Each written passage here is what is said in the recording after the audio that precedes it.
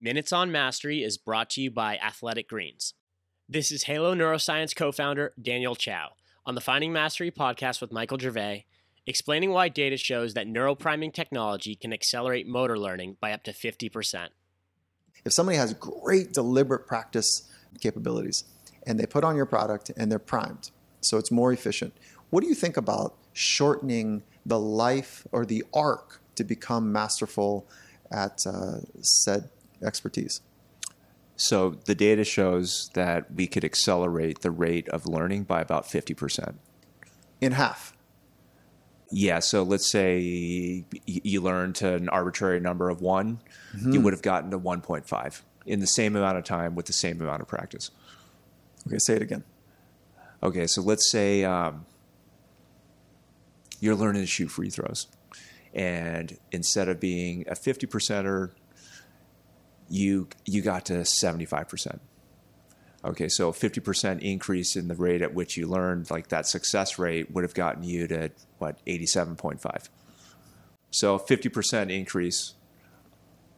Yeah, okay. we're talking about percentages. So, yeah, half of 25% is 12.5. So. Oh, I see where you went. Okay, so is the position that you're taking that if you prime properly prior to movement, you'll decrease the amount of time to become skilled at whatever craft that you're interested in?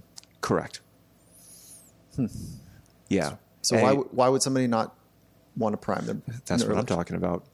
Yeah. I mean, I think, if you think about anybody who's a serious athlete, they need to think about their longevity and what limits their longevity? Why do athletes get old? And why do athletes slow down? I mean, a big part of that is just is load on the body, like physical load on the body. And the vast majority of physical load on the body comes from practice, not from performance. It comes from practice. So what if you can make practice more efficient, right? What if we can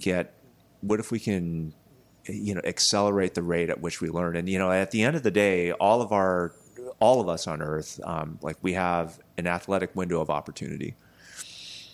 And at some point that window starts to close. And, if we were all super learners like Steph Curry or LeBron James and, people that are just incredibly skilled and incredibly fast at learning their craft, maybe we can all become professional athletes, right? But, the door slams on us at some point. And our opportunity, we still might be learning, but the physical side of us starts to shut down. So, I think elite athletics or any athletics, everybody has their vision of elite, and everybody can feel good about being an athlete no matter what level they are. So, whatever someone's athletic goals are, it's really a race against movement learning. It's really a race against time and the rate at which you can learn. For the full Finding Mastery podcast, head over to findingmastery.net or check us out on Apple Podcasts. And for a special offer from Athletic Greens, head to athleticgreens.com/findingmastery.